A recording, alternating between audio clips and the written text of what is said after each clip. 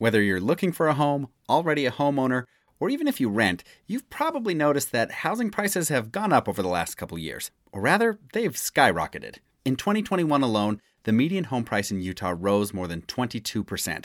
As a result, today, more than 60% of homeowners can no longer afford the median home price, which, by the way, comes in right around $535,000 as of the time we're recording this. What's more, nearly 3 out of 4 renters have been priced out of buying a home in Salt Lake County. Well, what a year for the housing market, right? 2021 saw massive price increases, heated competition, that's probably an understatement, and more first-time home buyers actually getting squeezed out. If you're like most Utahns, there are probably a lot of reasons you like living here. Maybe it's the sense of community you get. You feel like this is a safe place to raise your family. Maybe you're here because Utah has historically been pretty affordable with great economic opportunity. Maybe you're here for the outdoors. Whatever your own reasons, chances are they are impacted in some way by our housing situation. After all, what kind of communities are we leaving the next generation if home prices are out of control? Skyrocketing prices are obviously not great for keeping Utah affordable, and what do the need for more housing and a growing population and a changing economy mean for our access to the great outdoors?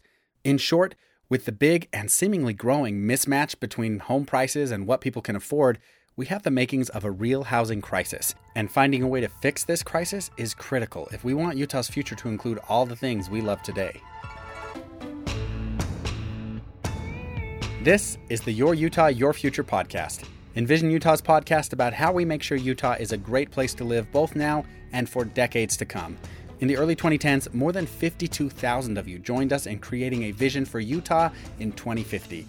This podcast is about that vision, what we all want for the future, and what we can do to get there. And today's episode is the first in a new series about the future of housing in Utah. For some, that future might seem bleak. We have an affordability crisis driven by a shortage of housing.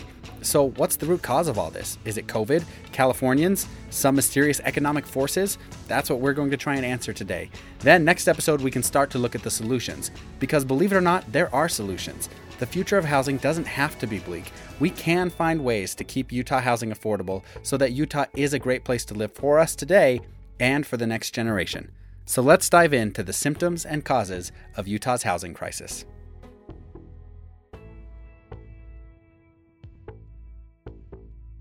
We're the type of state where we're subject to price spikes. Right now, for example, if we go back a whole generation plus, going back to 1991, we lead the nation in housing price growth. So our housing prices since 1991 have increased 600%. So the last 5 years, our housing prices have increased 99.6%. We're only behind Idaho, whose prices increased 121.5%.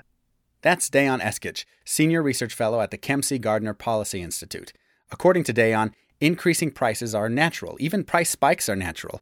In fact, if we look back at the last 45 years of Utah housing price data, there are only 2 times when we've seen prolonged decreases in prices. First, in the 1980s, when economic restructuring led to dramatic migration from Utah, and second, the Great Recession between 2007 and 2009.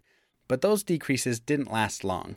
We had this huge shift in market dynamics where the growth that occurred after the Olympics and then after the great financial crisis really put the nation's eyes on Utah, where they're like, hey, this is a great place to go. So we saw this huge demographic growth, but we also saw a lot of investments and institutional money come into our market. And so it's created this great economy. But as a result, we find ourselves in a housing shortage. We can't build enough homes. A great economy means a lot of Utahns. And a lot of Utahns means a lot of homebuyers and renters. And right now, we seem to have an exceptionally high number of homebuyers and renters, in part because we have an exceptionally high share of millennials. So right now across the country, we have about 32.5 million people that are moving through that age group over from 2020 to 2025 or so. And we have an even higher share of that population here in Utah. Utah has one of the youngest populations in the country, with our median age coming in at 30.7 years old. To put that in perspective, the average median age in the United States is 38 years old, and the oldest state, Maine, has a median age of about 45 years old. So why does the age of our population matter? Well, if you look at the median age for a first-time homebuyer, it's somewhere between 32 to 34 years old. Of course, not everyone is buying a home when they hit 30, but it's not too hard to imagine why having a lot of people in their late 20s and 30s puts pressure on the housing market. It's a time when people strike out on their own, or at least reduce the number of roommates they have, or maybe try and find a bigger place to start a family. Now, this wouldn't be a problem alone if we had enough homes and apartments. But remember, there's a shortage, and that shortage seems to have been building for quite some time.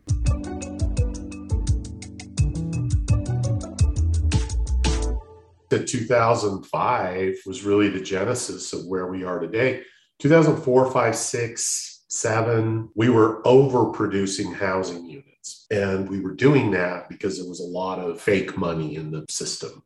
That's Chris Gamvroulas, president of Ivory Development. And that fake money he's talking about is something that's become known as liar loans. It's stated income loans, which is exactly what it sounds like. You told your mortgage officer what your income was and they never verified it. These liar loans helped homebuyers qualify for mortgages and get into homes that they couldn't make payments on. This was a big piece of the financial crisis.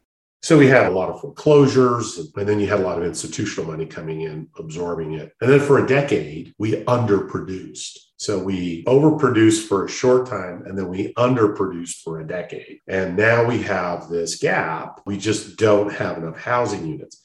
Last year, data from the Kem C Gardner Policy Institute suggested we were 50,000 housing units short of where we should be for a healthy market. To be clear, housing units refers not just to traditional single-family homes, but also to apartments, townhomes, basically anywhere someone can live long-term. We have seen some improvement, though. The U.S. Census Bureau announced that between July of 2020 and July of 2021, Utah led the nation in new housing units. And in the last 2 years, building permits have been issued for roughly 70,000 new units, which, by some estimates, has cut our housing shortage closer to 25,000 units. Another piece to this puzzle has to do with the existing homes market. Historically, new construction has made up only about 20% of available units on the market, meaning the other 80% is existing homes. In our healthier markets, that has meant close to 8,000 pre-existing homes listed in peak home buying season. In today's market, that number is closer to 2,000 or 3,000. The sale of pre-existing homes doesn't generally have big impacts on the housing shortage, unless people sell their homes to move out of state or due to someone passing away, but having more homes on the market does help to keep home prices from rising too much. So why are there so few pre-existing homes on the market? About 90% of homeowners today who have a mortgage have locked in below 5% interest rate. Those people are not motivated to sell their home today if they're going to replace their mortgage, even at 6%, which is also historically very low. And while 6% is historically low if we look at interest rates over the last 50 years, the last 2 years saw rates dropping as low as 2.5%. That difference in interest rates can make a big difference for affordability. For example, if the median home price is $535,000, a 2.5% interest rate on a 30-year loan would make the monthly mortgage $1,912. In contrast, a 6% interest rate would raise that monthly payment to $2,787. That's an $875 difference each month, or more than $10,000 a year. With fewer homeowners inclined to lose their locked-in mortgage rates, there are fewer homes on the market. Fewer homes means buyers have to compete more for those homes, which means prices go up. And so far, we've only touched on one of our biggest challenges: growth.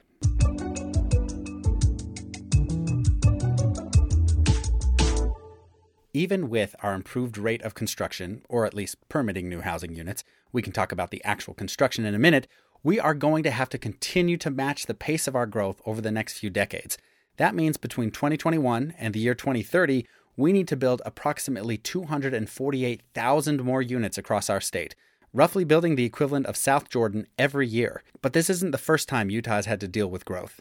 Growth has been Utah's constant companion for multiple decades. What is new is that recently the face of that growth has been changing. Ted Knowlton, Deputy Director of Wasatch Front Regional Council, a metropolitan planning organization that focuses on regional transportation planning, has been considering the way our growth impacts us throughout his whole career, part of which was spent right here at Envision Utah. And he's right, the face of Utah's growth is changing. If you look back at the last decade, Utah was the fastest growing state in the nation with a growth rate of 18.4%. By the way, this was actually the lowest percentage of growth Utah has seen since close to the 1930s, but it was still the fastest in the country. Up until just this last year, the majority of that growth has been what's called internal growth, our own kids and grandkids. In fact, historically, somewhere between 2/3 and 3/4 of our growth has been internal. But last year, that changed. Recently, we've actually seen more growth occur from in-migration than natural increase. Now, a lot of that are actually Utahns returning back home after living away. So it's not exactly like those two things are mutually exclusive. But this general sense that there are a lot of people moving into the state that haven't been here, that's actually true. It's unclear whether this surge of in-migration will prove to be a long-term trend or just an outlier. There are a few unusual factors that could be driving this increase, COVID being top among them. But the secret is also out. Utah is just a great place to live. We have a strong economy, a hot job market, and remarkable access to the outdoors. Who wouldn't want to live here? So even though this growth is not new to Utah, the changing source of growth has led some people to feel growing pains more acutely than usual, especially when it comes to the housing market and affordable housing. And that's got Utahns worried, which brings us to the next big obstacle we're facing. More than ever before, Utahns feel negative about growth, and it's affecting how they think about development and new housing.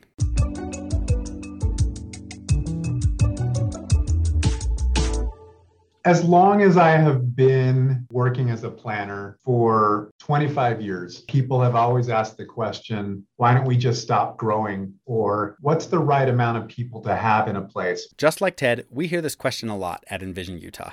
And to be fair, we get it. Growing pains are very real, and dealing with rapid change on a statewide scale or a community scale is no small task. But even though we're dealing with some significant challenges, trying to stop the growth altogether would do far more harm than good. I can't think of a place in the United States over the entire history of the country that has stopped growth without some really significant negative consequences. Or the way that they've stopped growth is by making a place just plain not desirable. That tends to be the way that growth rates tend to fall. The economy falters, quality of life falters. And instead of making homes more affordable, housing costs go up really high. Think of it this way. If we were to wave a magic wand and say growth had to stop, no new homes, no more people than the number we have right now, that wouldn't fundamentally change the economy, not right away anyway. And so good jobs wouldn't just disappear, and it wouldn't make Utah's outdoors or communities any less desirable. It would just make them scarce, and scarcity drives up prices. So the next time someone sold their home, the buyer might not be a young Utah couple buying a first home and starting a family here. It might be a wealthy out-of-stater who can easily outbid that young Utah family. The other option, of course, is to take more proactive steps to ruin the economy, make our communities less desirable, and destroy our outdoors. Then we could stop growing simply because people don't want to live here. We're guessing that's not a popular option. In fact, we've often found that those who are most vocal about their growth concerns just want Utah to stay an amazing place to live. The point is, sometimes it's easy to get a little too eager to try and stop growth. But if we try too hard to hit the brakes, we can end up doing what a lot of California has done for the last couple decades. That's to make it too hard to accommodate the growth affordably. The result is unnecessarily, even artificially constrained housing supply and higher home prices across the board. We'll talk more about how we can accommodate growth next episode. So far, we've talked a lot about our population and demographics, but we've got two more big constraints affecting our housing shortage and our home prices.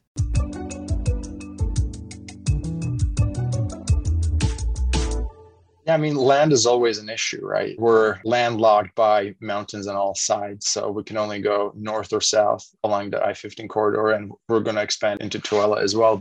Again, that's Dejan Eskic with the Kem C Gardner Policy Institute. These natural constraints impact where Utah developers like Ivory can build new housing, and they're not just constrained by the natural geographic features of our state, like mountains and water accessibility. We're also constrained by the fact that only 25% of Utah's land is private and can be built on. The rest is owned by the federal government. This makes Utah among the 10 most urban states in the country.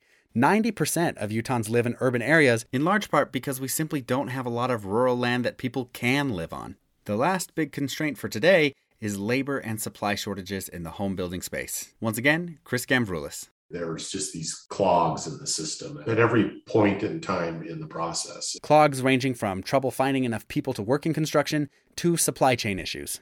The supply chain limits on products. So from the development side, there's a lot of products that we're struggling to get in. Right now, we have a shortage of concrete. A couple of months ago, there were brass water fittings. We've had trouble getting fire hydrants. There are even staff shortages when it comes to permitting. We know that our partners that work in the cities, the planning and the engineering offices and the building permit offices, they're struggling to find people. And there's only so many hours of the day to process applications. We saw much of this shortage, both labor and supply, come to light during the COVID-19 pandemic, With unprecedented conditions in the housing market and limited available resources, we're still dealing with the impacts today. It takes a lot of moving parts to develop a new housing unit, so shortages don't just impact one part of the process, but the process at large. And every challenge we're up against, growth, opposition, natural constraints, and labor and supply shortages, needs to be considered as we move forward.